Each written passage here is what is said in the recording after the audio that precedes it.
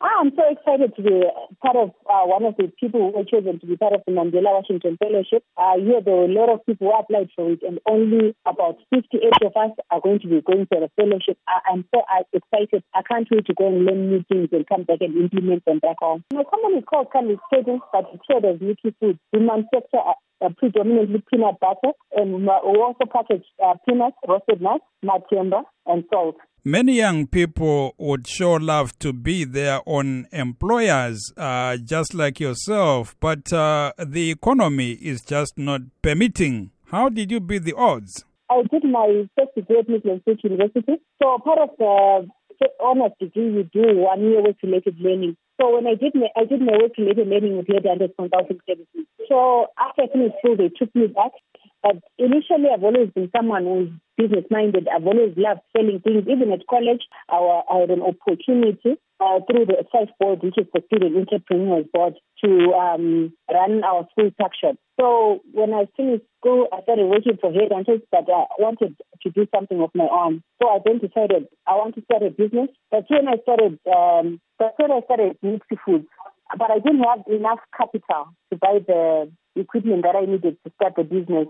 I had raised some money, but it wasn't enough. So I approached the microfinance, which is called Zero Microfinance. It's the microfinance, but then their vision was to empower women in business, but they were empowering groups of women. But when I approached them, I was alone and I wanted a loan for myself, and I didn't have collateral. So I explained to them the reason why I wanted the loan and how much I raised. So it wasn't enough for the equipment. They said, what collateral do you have? I had a small car, but they said, your car is not even enough to cover part of the money that you wanted.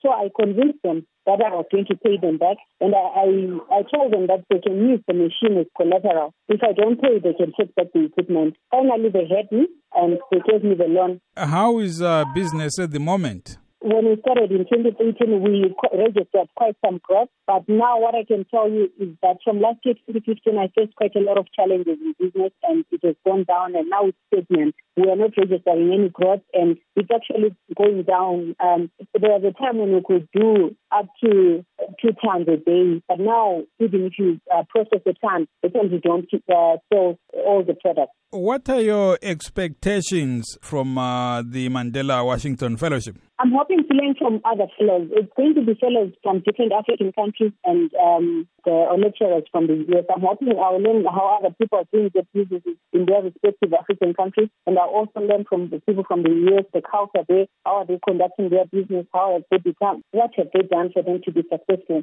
And what next after the Mandela Washington Fellowship? I'm hoping that knowledge will assist me with new business strategies back home. It will also empower me to be able to mentor other young girls or young women out there who intend to start their businesses. I will bring knowledge transfer. Whatever I will learn in the US, I'm willing to come and share with other young women back home and young men on how they can run their businesses. And also in terms of corporate governance, in terms of running my own company, I'm going to be exposed to people who have done it, who have achieved better things in life. And I'll also use it to also make my roadmap to where I want to be in the future.